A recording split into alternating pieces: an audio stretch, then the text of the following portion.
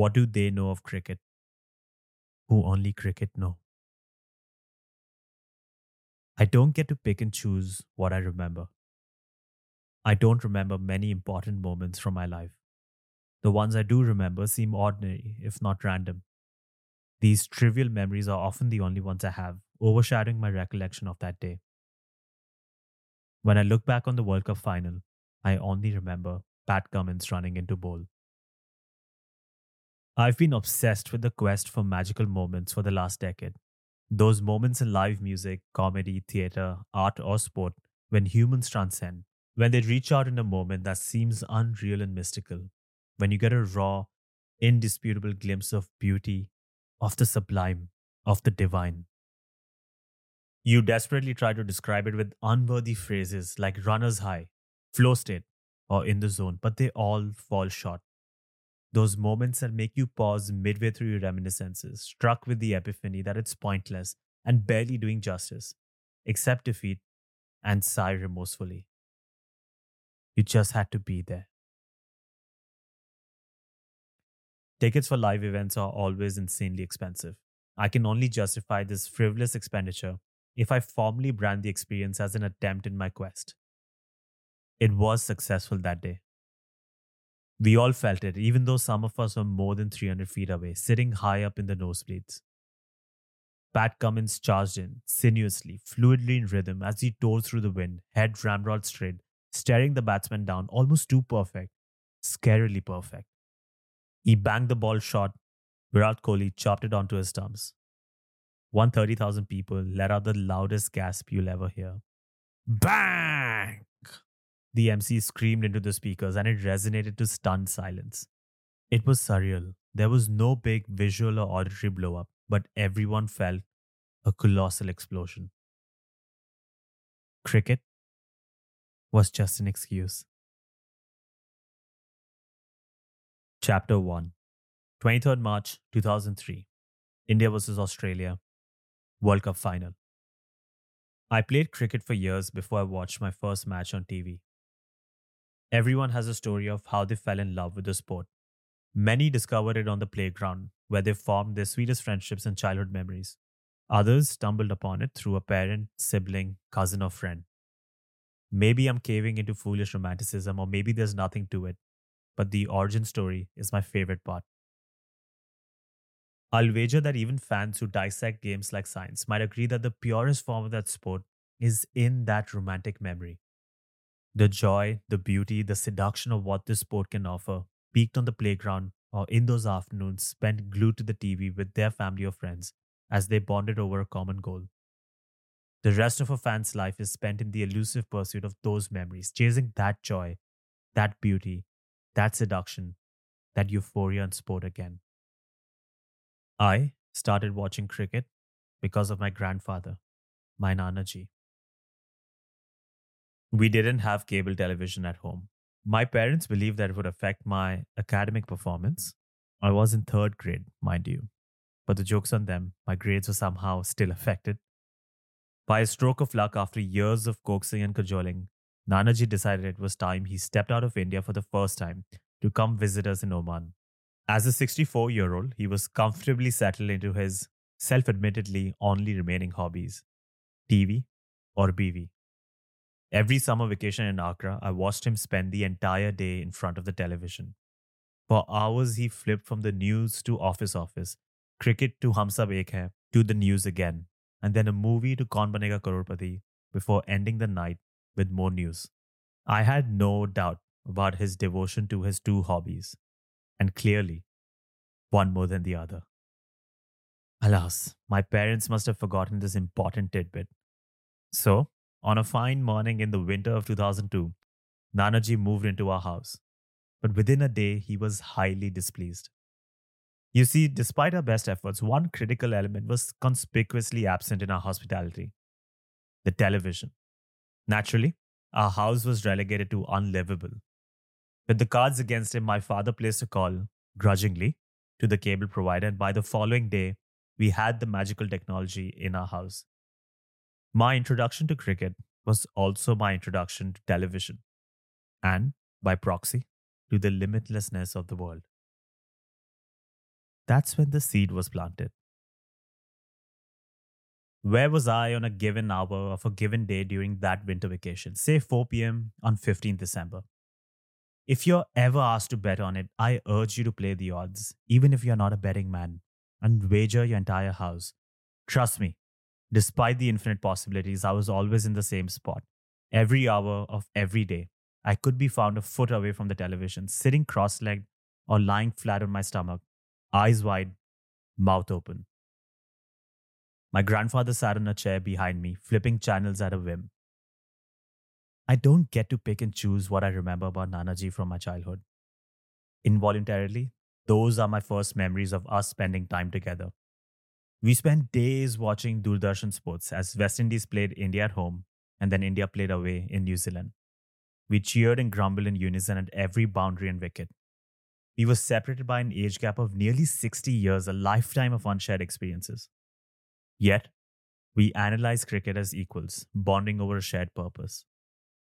Watching cricket felt familiar, like a sense of deja vu, an imprint of a previous life.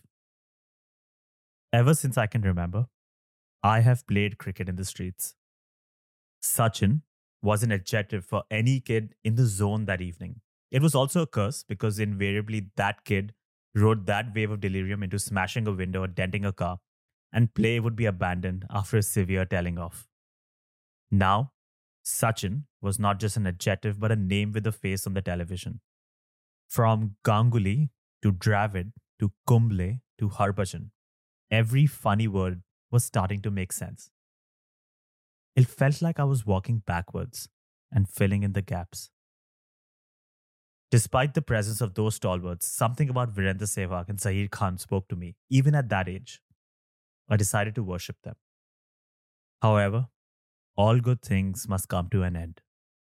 After enjoying 90 days of our hospitality, Nanaji decided to leave. I didn't blame him. Sure, we had solved the absence of television immediately. Our life in Oman was not luxurious, but still quite comfortable by working class standards. But Nanaji had been away from Indian street food for 3 whole months.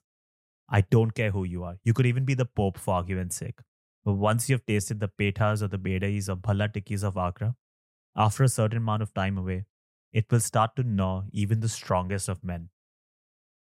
So when he decided to leave, we understood and bid him a teary farewell. Bystanders might have been confused by my excessive anguish. I was only 8 years old after all. They didn't know what I knew. Nanaji's departure also implied an instant farewell to the world of television. If I had to put a number to it, most of my tears were dedicated to the latter. But don't tell him that.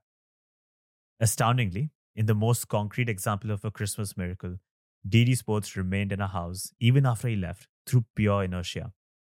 It remained long enough for the entirety of the 2003 World Cup until the day I wished we never got it. With the tournament's arrival, I was thrown a new character and story in every game. The opening match coincided with the party at our house. I was the only one cheering for someone called Brian Lara. All my friends were eulogizing Lance Klusner. I had never watched Lara play before. I don't know why I was passionately rooting for the Prince of Port of Spain. In India's first match against the Netherlands, I watched Sachin in wonder, transfixed but unable to rationalize.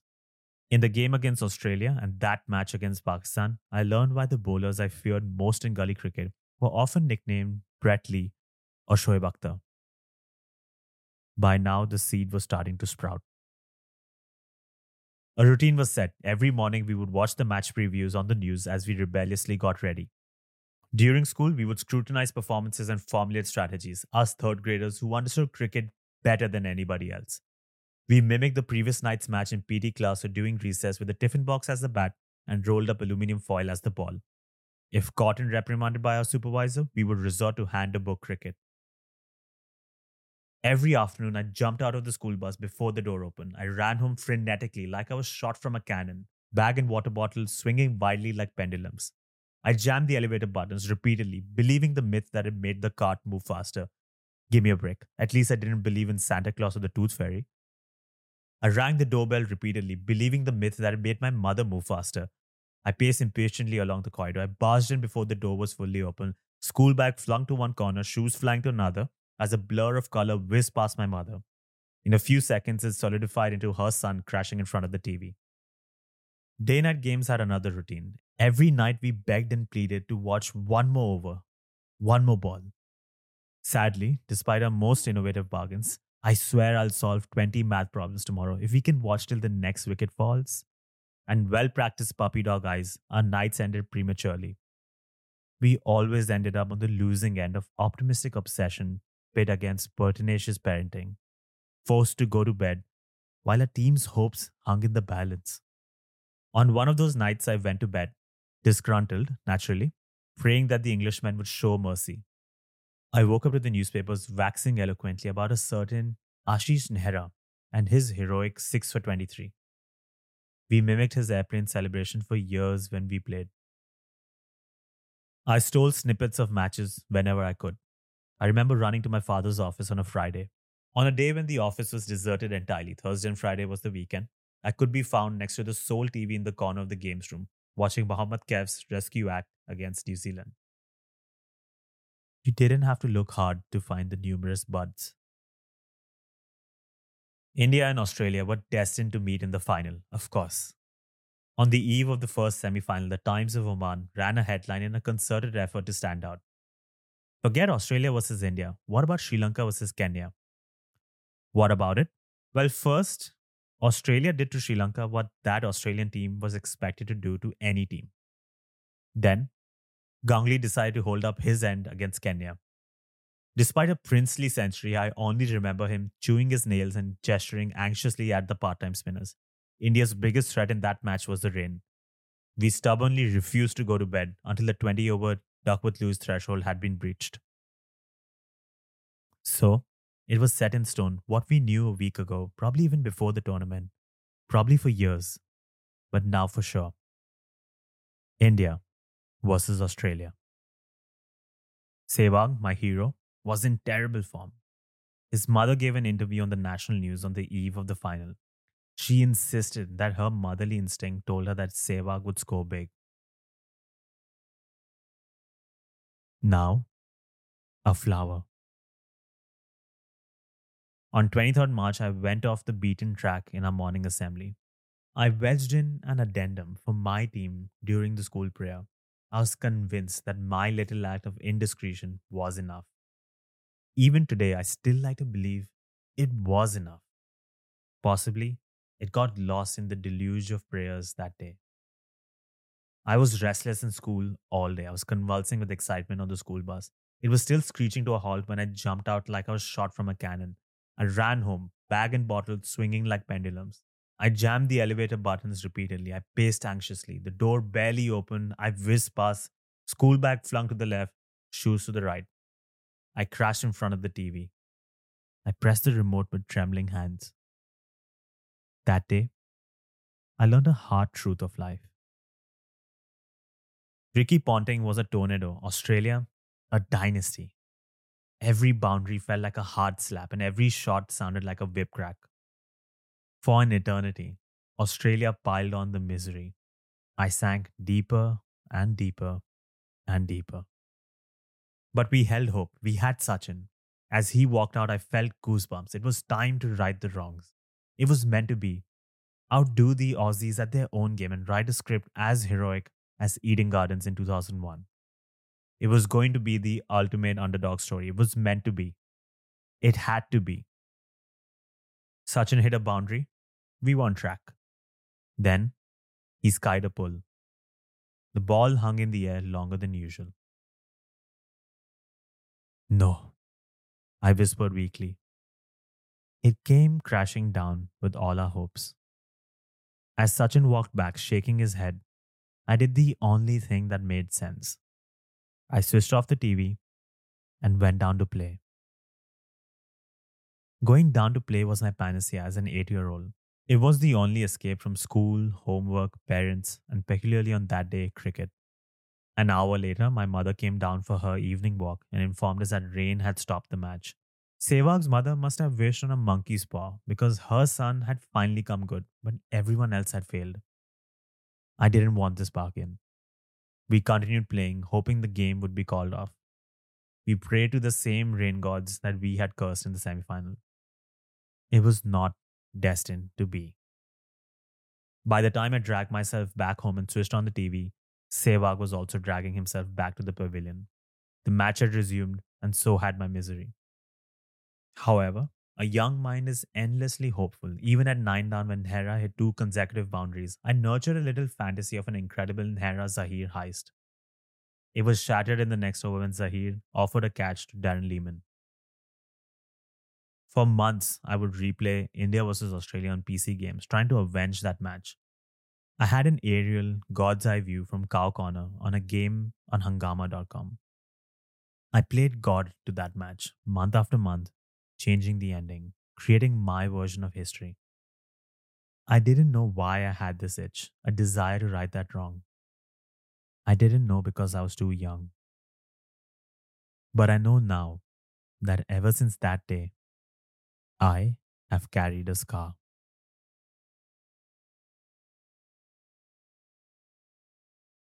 Chapter 2, 68 hours before the final.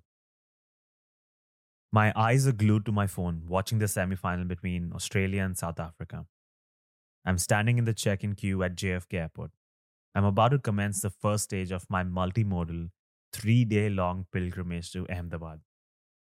A Jamaican lady behind me in the queue taps my shoulder. You're busy watching that cricket, but there's that famous black cricketer over there, she says.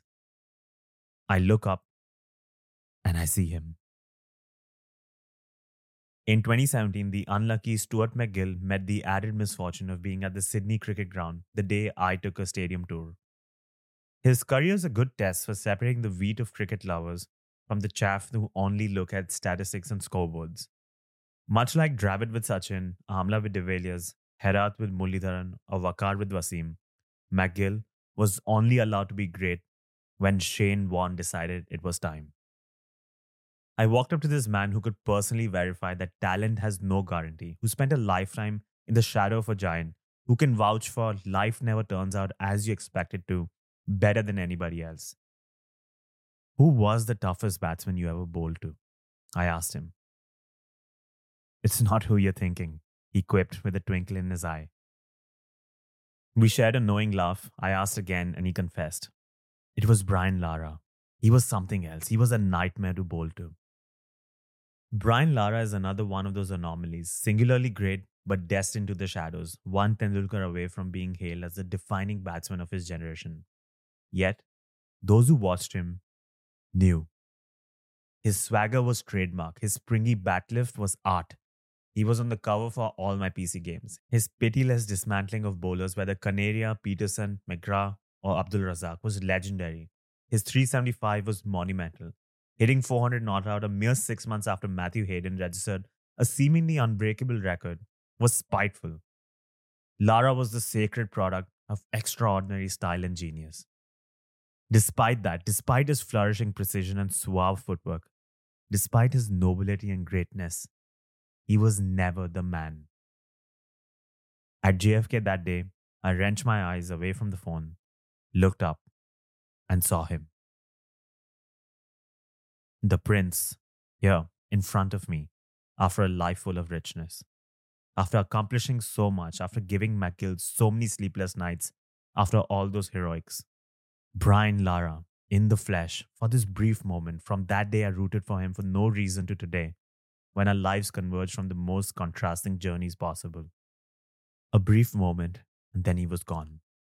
Disappearing in the bubble of business class, his destiny deviating away from mine once again, possibly forever.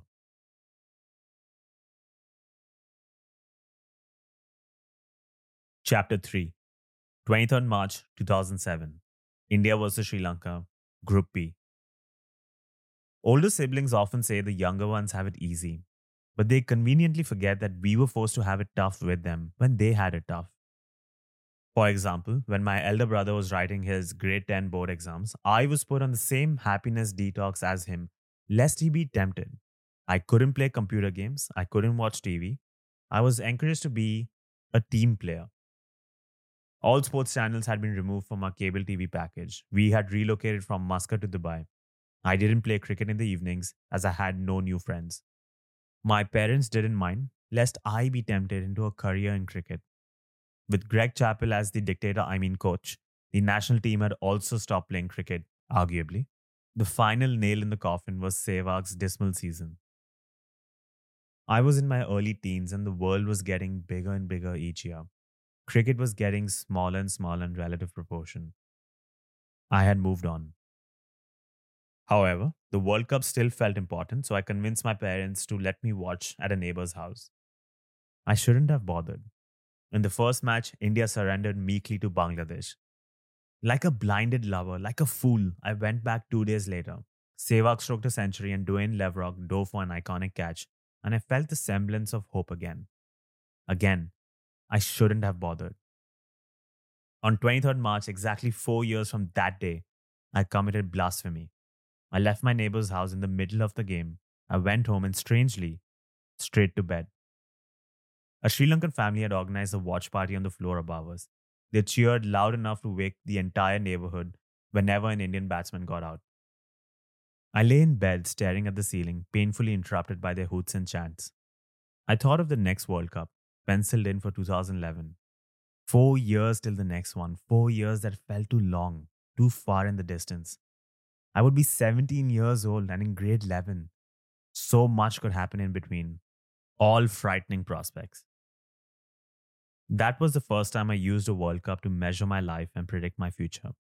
And I've done it ever since.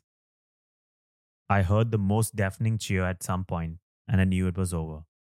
The deed was done. I tossed and turned for hours in the darkness, while the Sri Lankans loudly celebrated the night away.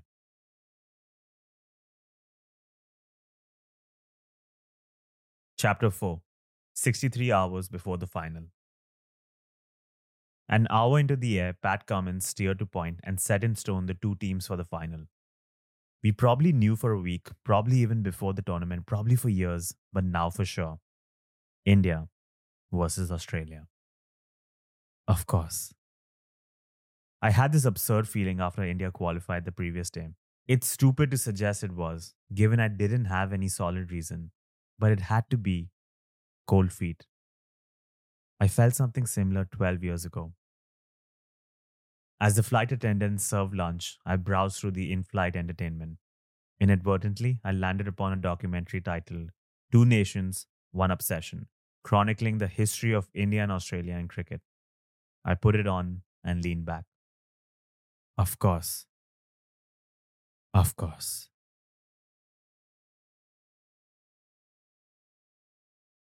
Chapter 5, 2nd April 2011.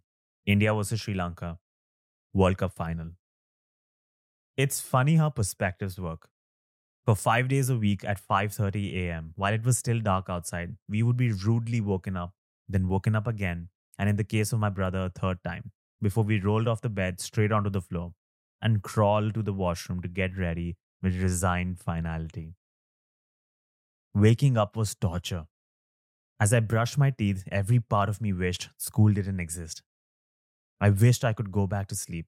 I kept hoping for divine intervention until I dejectedly boarded the school bus, the point of no return. I shared my sorrows with other grumpy students, yawning uncontrollably or dozing against the window with our mouths open as we headed deep into the deserts of Alvarca. In contrast, at 6 a.m. on Fridays, we got up at the first chime of the alarm. Waking up was joyful. We got ready in a flash and rushed out, fresh and sharp, to play cricket. We played all day on abandoned parking lots across Bardubai, which were animated by the same dream that Mike Marcuse said cast its radiance on Shivaji Park, the basketball courts of Chicago's housing projects, or the football pitches of Sao Paulo slums. We would play and play and play. I don't get to pick what I remember, and maybe this is trivial romanticism again, but some of my favorite memories are those early Friday mornings. The reasons go beyond cricket. Friday, a religiously significant mandatory day off for offices, the first morning of the weekend, is a Dubai you don't hear about often. It had that blissful serenity when the adults tried to catch some rest, when the city was mired in surreal silence. Dubai takes pride in its hustle and chaos. It was always apparent that Friday mornings were an anomaly, an aberration. That is the reason they were so special. It was the calm before the storm. It was ephemeral, and only if you were there in that decade, in that Dubai, in those neighborhoods, you will know. You just had to be there. For some reason, I've always batted in an ultra aggressive see ball, hit ball style that would have made Sehwag tear up. Alas, despite my best intentions, I didn't possess the same talent as the Nawab of Najafgarh. I often got dismissed very quickly. I spent most of those mornings sitting wistfully in the corner, chastising myself for a reckless shot. I vowed to take it slow next time and work myself in with more of see ball, respect ball. After an hour of regret, reflection, and renewed determination, I walked out to bat again. First ball, a rush of blood, and I was back in the pavilion, promising to take it slow next time. I guess Sehwag would tear up for a different reason. But that never stopped the desire to play. As temperatures soared above 45 degrees Celsius, we played. As sandstorms ravaged our eyes, we played. When cops arrived to confiscate our bats, we fled and hid in parking garages. We scurried back out after they left, and we played. We played long into the hellish afternoon sun, long into the best days of our lives, until one day we unknowingly played for the last time, and never again. The school bus rides were for IPL debates. I would write long posts for Facebook groups late into the night, often at the expense of homework. Posters of cricketers peppered my bedroom wall. Cricket was back in my life, and how? Nevertheless, I was also in my late teens and naturally extremely busy. Sitting at home all day was offensive, if not a cardinal sin.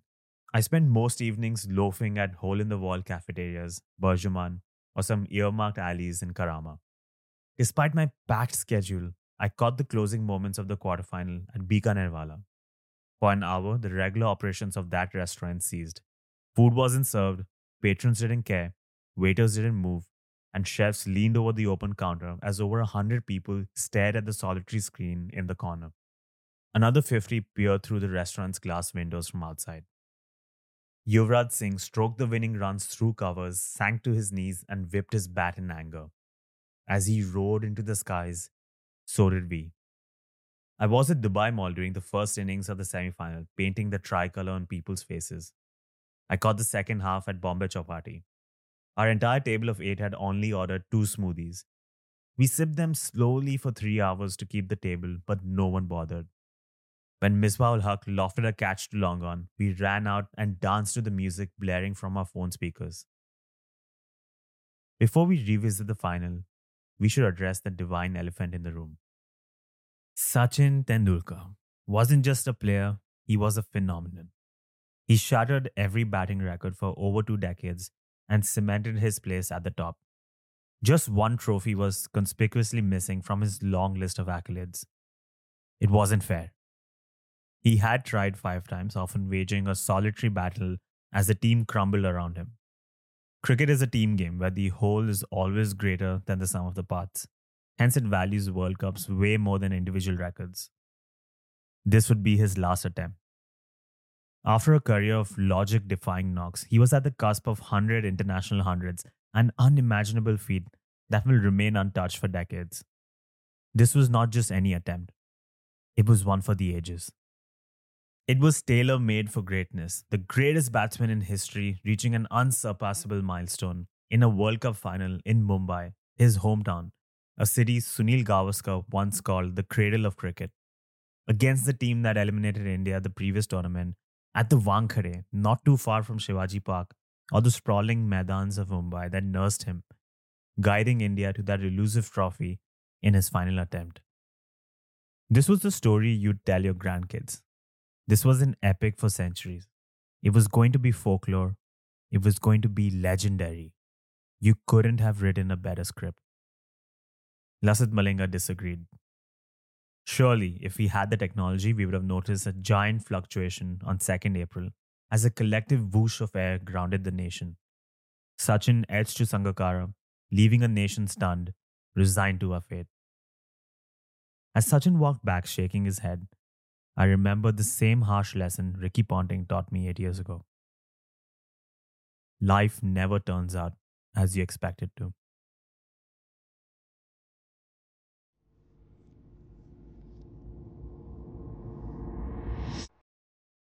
नाना जी, आपने ही ये शौक लगाया था.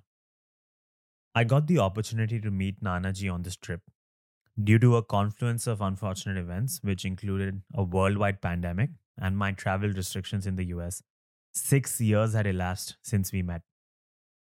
Over time, as I got older, the gravity of his life started to hit me. I constantly reminded myself that he was not just an endearing grandfather, but in his own way, a living legend, a national monument. For instance, I still find it unreal that he was born before India existed as a country. Long years ago, we made a tryst with destiny, and now the time comes when we shall redeem our pledge, not wholly or in full measure, but very substantially. At the stroke of the midnight hour, when the world sleeps, India will awake to life and freedom. When Jawaharlal Nehru declared a tryst with destiny on a morning in mid August, Nanaji was at the Red Fort cheering him on, waving a small flag. He has first hand accounts of India under every prime minister to date. He has rooted for every Indian cricketer in history, first on the radio, then on those black and white television sets, now in color. He has watched Indian cinema evolve over the years. He has personally witnessed the bruises inflicted by the War of 1971, the emergency, the anti Sikh riots, and other momentous events in national history. He has observed countless political and cultural uprisings that first dented this nation, for better or worse, then caressed it down a new course, a new generation, a new era. He has seen it all, how a nation was born, how it blossomed, matured, and reached out. Once at a wedding in Agra, an elderly gentleman sitting next to me leaned over and said, वो आपके जो बाऊजी है, बचपन में हम साथ में cricket खेलते थे. My ears pricked up and he continued, मैं अपनी टीम का पहला बॉलर होता था और वो अपनी टीम के ओपनिंग बैट्समैन. उनका एक ही मकसद था, हर बॉल पे छक्का मारना है. I looked at Nanaji in wonder.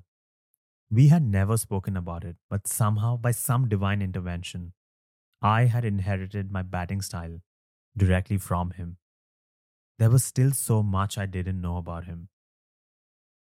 So this time, I went armed with a truckload of questions. For 3 days, I sat next to him, watching the news.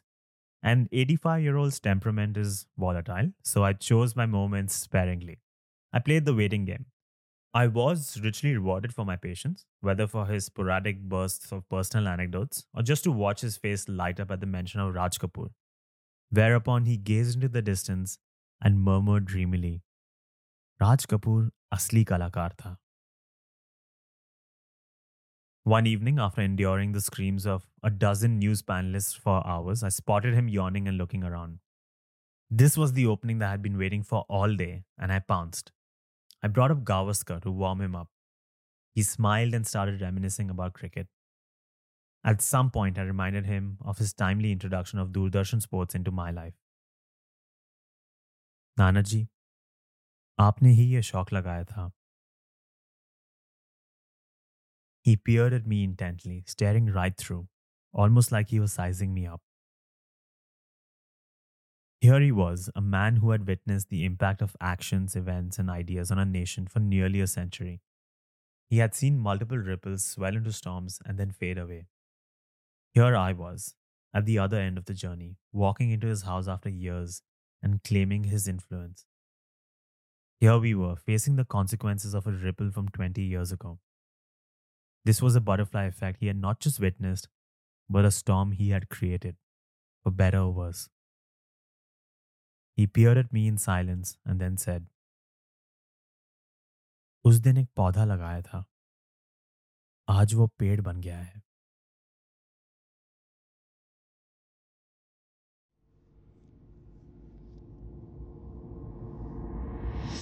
Mahendra Singh Dhoni launched Novan Kulasekara into the sky, finished it off in style, and time once again stood still.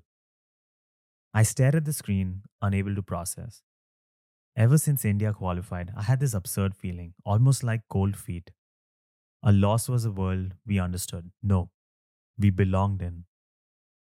But what happens if we win? What happens if we reach the world's end? The room erupted around me as people shrieked, laughed, and sobbed. They jumped up and down, threw things, whooped and hugged. We could hear similar eruptions in the neighborhood. But I stared at the screen. The scene around me was a blur. For a rare moment, I was motionless, speechless, and oddly thoughtless. Despite the impending pandemonium, the impending thunderstorm, I was completely blank, at peace. What is it about sport? It's just a silly little game. It's an imagined reality. It's a giant waste of time. Football is just people running behind ball. Cricket is just people hitting ball with stick. You don't have to dig deep to spot its undeniable pointlessness.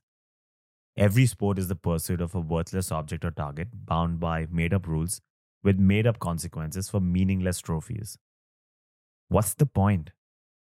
Even if you could muster some far fetched purpose, would it warrant the incumbent jingoism, violence, and hostility? Would it warrant the mimic warfare that George Orwell called war minus the shooting? I say no, it doesn't. What then? Why bother at all?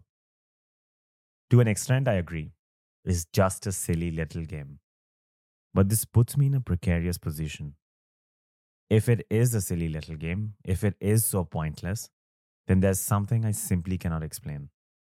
I cannot explain why we ran down the roads of Bardubai on 2nd April, whipping off our shirts, pumping fists at the heavens above, beating our chests, and screaming our lungs out. I cannot explain why our screams turned into giddy laughter. I cannot tell you when they turned into tears. We flitted involuntarily from laughs to sobs, from hoots to howls. We were in transcendental limbo between peace and chaos, on the brink of insanity, and for one night only, we gave in. I cannot explain why, as we ran, people poured out from every corner and ran with us, everyone afflicted with the same madness, laughing and crying at whim. We ran, and we ran, and we never looked back. We ran until the horde was so large that we couldn't run anymore. I cannot explain why we swarmed every street. I cannot explain why we danced all night. People hung perilously from balconies, waving banners. We climbed on top of jeeps as they honked through the mob, singing at the top of our voices, leading the chants.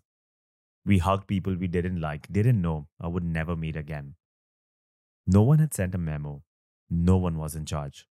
But somehow, tolls and horns were played, colors were thrown, and flags were waved, all in unison. No one had rehearsed, but our movements were in harmony.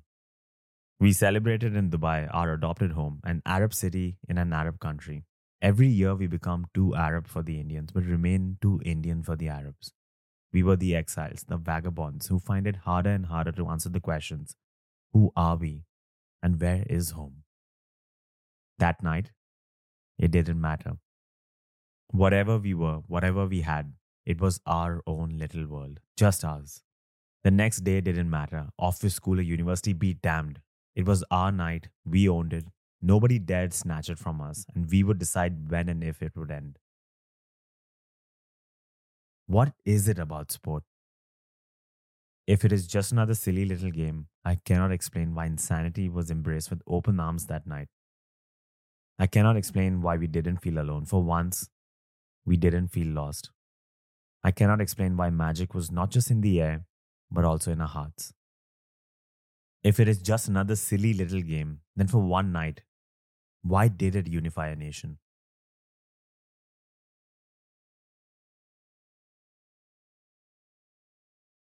Chapter 6, 62 hours before the final, somewhere above the North Atlantic.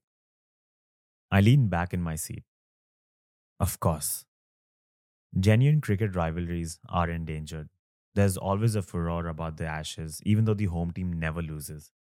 India versus Pakistan always overpromises but underdelivers. For those reasons, I've never cared much for either. For me, the rivalry of the century has always been India versus Australia. It's easy. You can start with the final frontier and Border Gavaskar 2004. You can move to Monkey Gate, then to that quarterfinal in 2011, then to that series of run heists in 2014, and then to that semi-final in 2015. It goes on and on. That eliminator in Mohali in 2016, where Kohli completed his transition to superhuman. Every recent Border Gavaskar series, whether in 2015, 2017, 19, 21, or 23, exhibitions of the highest caliber. England and New Zealand haven't always been competitive overseas. Pakistan rarely justifies its potential. South Africa is choking on internal quotas. Sri Lanka, Zimbabwe, and West Indies are dying. Only India and Australia have been consistently competitive. Only they have sustained success and formidability in every playing condition. Since the turn of the millennium, they have fought so many notorious battles and blazed a history trail so dominant that it was foolish to expect anything else. Of course, cricket is no longer a constant in my life. I barely watch or play anymore. But I owed myself one World Cup final. I had to cross this item off the bucket list, regardless of who made it there and regardless of the outcome, based on a promise I made in 2015. I've always measured my life in 4 year chunks, and now it's too late. I cannot help but create a lifelong memory during every World Cup. It's inseparable from my story. So I embarked on a 3-day journey from New York to Ahmedabad. 20 years from that final, that match that must not be named, from the beginning of my fandom to the dying years now, life had come full circle. India versus Australia, destined to do this forever.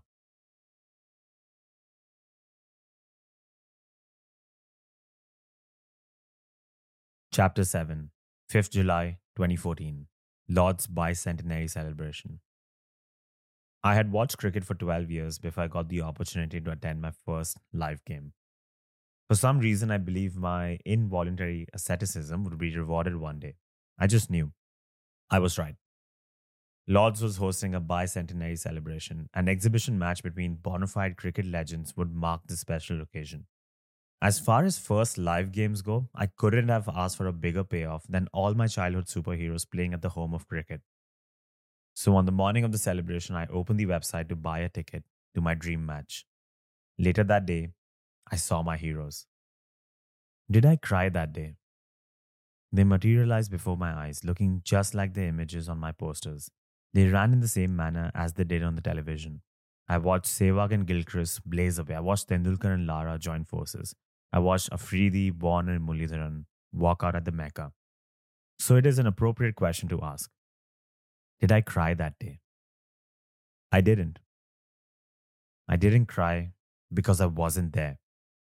You see, I made the mistake of watching Good Will Hunting that year. So just when I was about to buy the ticket, I was innocently charmed by the caresses of first love and the blissfulness of youth, and I closed the browser immediately. I didn't go to the match because I had to go see about a girl. But unlike Robin Williams, I've regretted it ever since.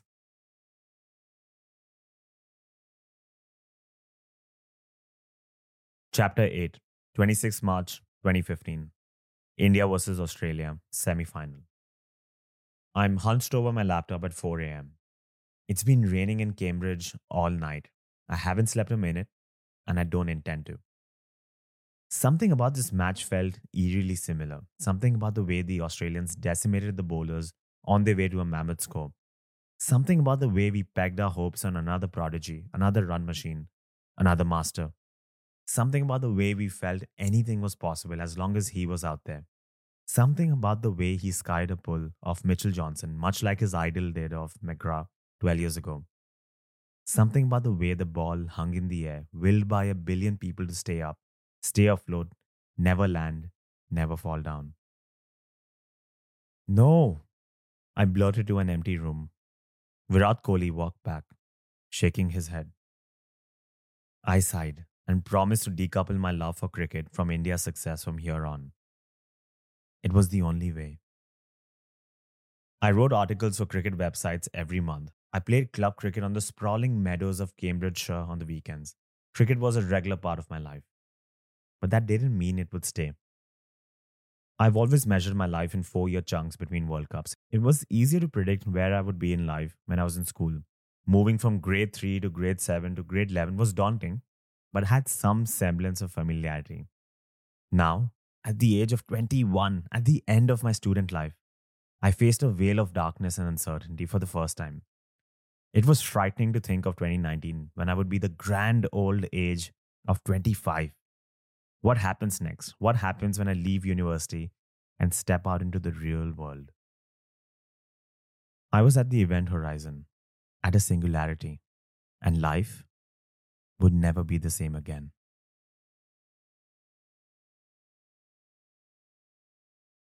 Chapter 9, 32 hours before the final, Dubai International Airport. Excuse me, आपका नाम क्या है?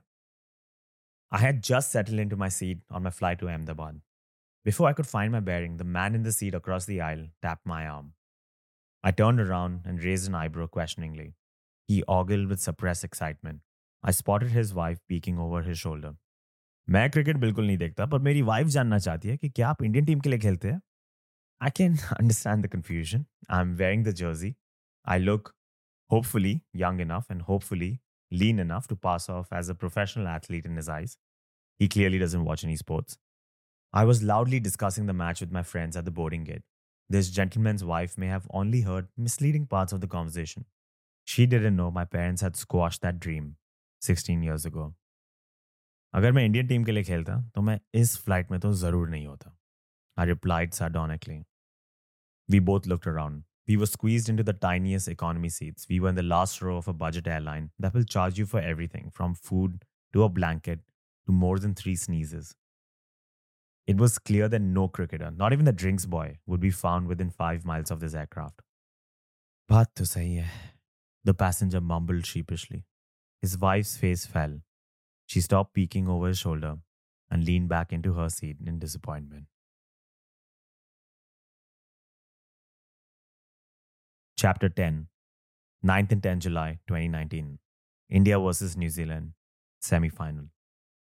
I took leave from work to watch the match. I pushed a client meeting to the following day. But rain postponed the game to the next day, and I faced the unpleasant prospect of going to work when the match resumed. The hour I spent in the meeting room, absent mindedly nodding along, coincided with the infamous 45 minutes of bad cricket. After the meeting, I rushed to a shisha cafe to inspect the ruins, trying to make sense of Dhoni's tactics, yet not surprised. I had preemptively requested the day off on Sunday, a working day in the Middle East back then, to watch the final. My manager replied to my email request with, "Approved, but what if India doesn't make it to the final?" I took the leave anyway. I had made a promise. Chapter 11, 19th November 2023. India versus Australia. The final. It took me 71 hours to get to the final. In a way, it also took me 20 years. As I sat high up in the nosebleeds at Motera, the nation's epicenter, the eye of the storm for a night, I couldn't help but muse at the convergence of multiple timelines. I saw Steve Smith. 2017 was the last time we were in the same spot.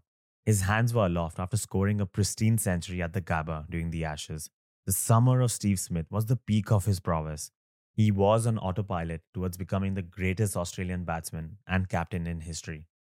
6 years later, after the ignominy of ball tampering, scorn, and ridicule, after being sacked as captain and finding his spot in limited overs in question, things are different now.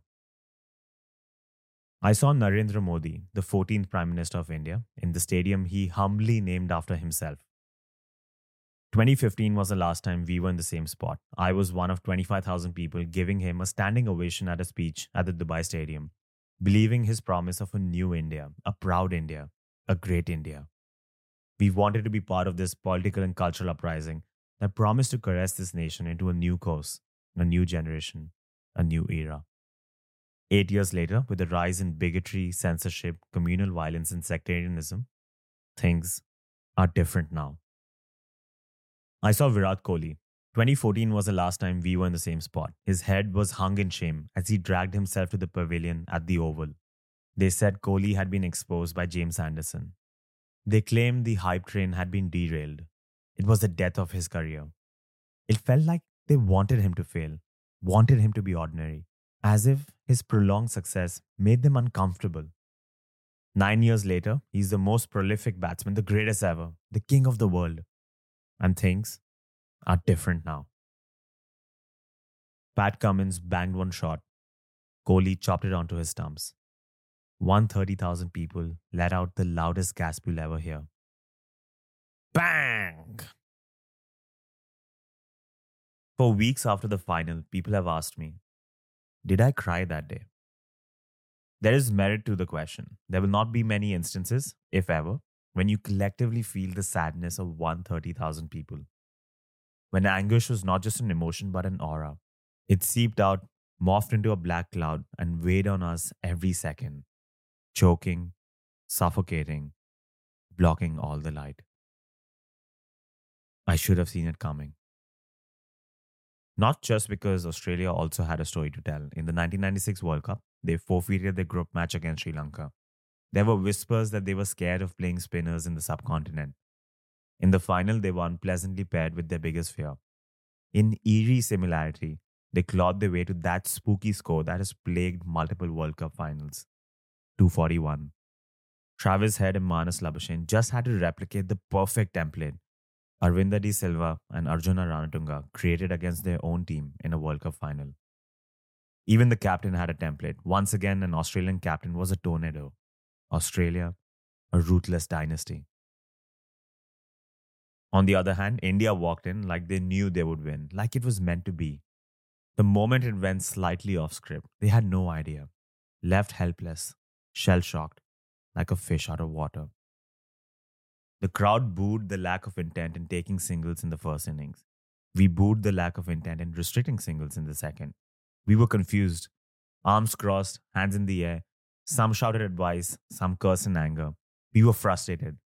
Temba Bavuma had shown us how to defend a low score against this team in the previous match. Why weren't we aggressive with our fielding positions? From my vantage point high up at Cow Corner, with God's eye view of another India versus Australia match, it was obvious what was happening. This wasn't a one off, it went back decades. If you're an Indian cricket fan, you're probably accustomed to losing tournaments we should have won. South Africa is slandered unfairly because it's India that's really been choking to less skilled teams for decades, choking to favorable conditions, choking when it mattered. It hurt more because you knew Australia didn't need this win. They will go home with smiles. They will brush it off as another game. It will be praised for a day, and then they will move on. Their sporting culture is different. Some would call it healthy. The perception of athletes is different. Some would call it healthy. For us, we needed it. We needed it because it goes beyond sport and always has. After the 1996 quarterfinal, a columnist wrote the following words. Like all the poor nations of the third world, both India and Pakistan find the field of sports a cover up for their backwardness in all other modern fields. If you're an Indian, then you're probably accustomed to being looked down upon despite your merit. It means contending with a country still behind in literacy, poverty, governance, or discrimination. India is still developing, still in the shadows. You must understand, in this country, cricket is a cultural phenomenon, if not a religion, more than just a silly little sport, because it is where we feel ahead, on top, above the rest of the world. It's where we finally display our true potential. It's where we feel strong. This is why Virat Kohli represents more than just athleticism. He is to Indian cricket what Sachin was earlier, what W.G. Grace was to England, Victor Trumper and Don Bradman to Australia, Viv Richards to West Indies, and Imran Khan to Pakistan. They represent the zeitgeist, the spirit, the future, the embodiment of a national identity. Cricket is a rare escape. It's an excuse. It always has been. Mike Marcuse described it with the following words. Impatient with and sometimes disgusted by the many realities of Indian life, corruption, poverty, inefficiency, they still desire to assert themselves as Indians, and cricket has allowed them to do this. But defeat exposed the hollowness of this compensatory cricket nationalism. This is why we succumb to the dread. This is why it always hurts more than it should. Winning a World Cup is a harmonious national celebration that comes once in a lifetime. That day may come again.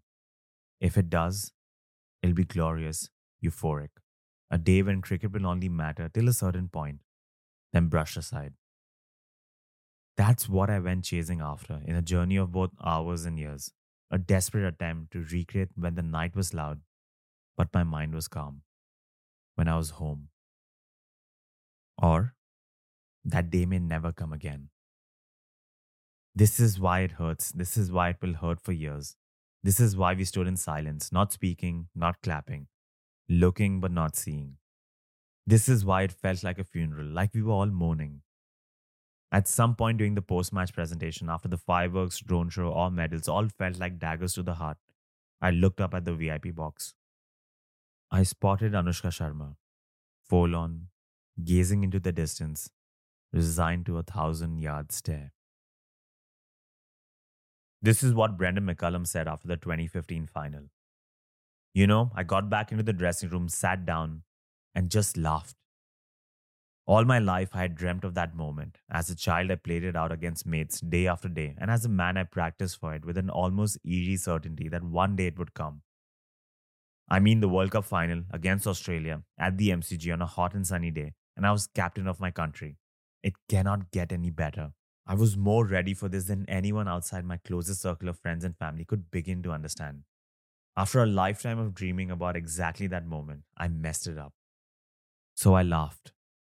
Otherwise, I'd still be crying. So it is an appropriate question to ask. Did I cry that day? On 19th November, I was reminded of the lesson Ricky Ponting taught me all the way back in 2003. The same one that reverberated in our minds when Sachin walked back at the Wankhede in 2011. The same one that laughed in the face of India dominating a home World Cup, going undefeated, breaking records. Life never turns out as you expect it to. But I didn't cry. I didn't cry because I was there. I was there despite all the obstacles in getting to Motera, despite the exorbitant costs, despite a hellish journey. I was there that day, marinating in the ontological pleasure of being witness to history when everyone I grew up watching converged into a modern day Colosseum and shared the same hope.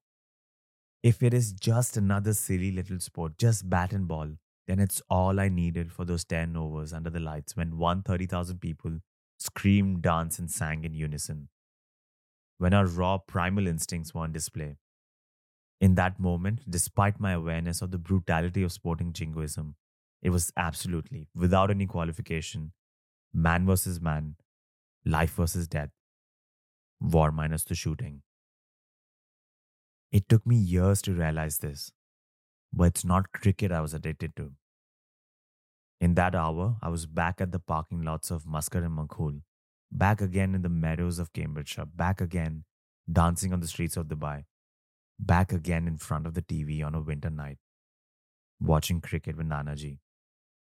I was there when we felt every emotion possible, and I felt it with them. For an hour, I was one of them, one of the nation, one of its people, and our hearts beat as one. I didn't cry because I was finally not lost. I was accepted. I had a tribe. I belonged.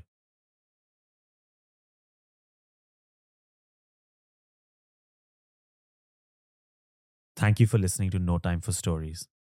If you liked what you just heard, then do consider sharing this story on any social media platform of your choice. We are all artists of some form, and this is just my form of art. Every story takes me months of time and effort, and it will truly find expression if more people got the opportunity to read or listen to it. If you'd like to make a donation, then you can do so on Patreon or Anchor. For other forms of love and support, you can subscribe to this channel on YouTube, follow this channel on Instagram or Twitter, or follow me personally.